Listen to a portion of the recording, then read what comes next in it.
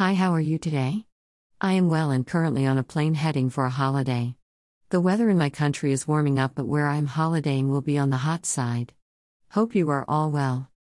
There is a saying around, and maybe you have heard it: ignorance is bliss. But does that apply to Christianity?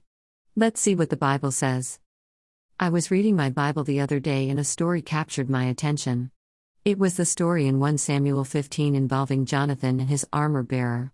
The rest of the army was waiting for the command to go, but Jonathan and his armor bearer decided to trust God. They went down to the enemy's camp and started defeating them. Then the rest of the army came. That was a good result. But what Jonathan and his armor bearer didn't know was that King Saul had called a fast to sundown. They came across a lot of honey in the forest and ate it. One of the army men told him what the king had said. Did Jonathan go to the king and repent for what he had done? No, he didn't. This could have been for many reasons. Jonathan was the king's son, and maybe he thought he could get away with it, or maybe he thought it was a silly command and God would rebuke the king and not him. After all, he was the one who stepped out to fight the battle and won. But ignorance is not bliss when it comes to the commands of God. Even though Saul was Jonathan's dad, on the battlefield Saul was Jonathan's leader. God put Saul in as king, and as such he should be obeyed unless he was violating one of God's commandments, which he wasn't.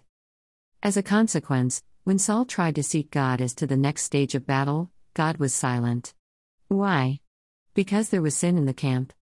God won't answer where there is unrepented sin, even if you don't know God's laws. Ignorance is not bliss as a Christian. That's why Jesus said in Matthew to seek the kingdom of God, and all these things will be added to you. Things will only be added as we operate under God's law. This week, seek God and repent of any ignorant and hidden sin.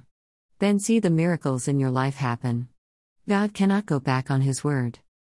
Bless you heaps and keep living the life a God intended for you. Karen.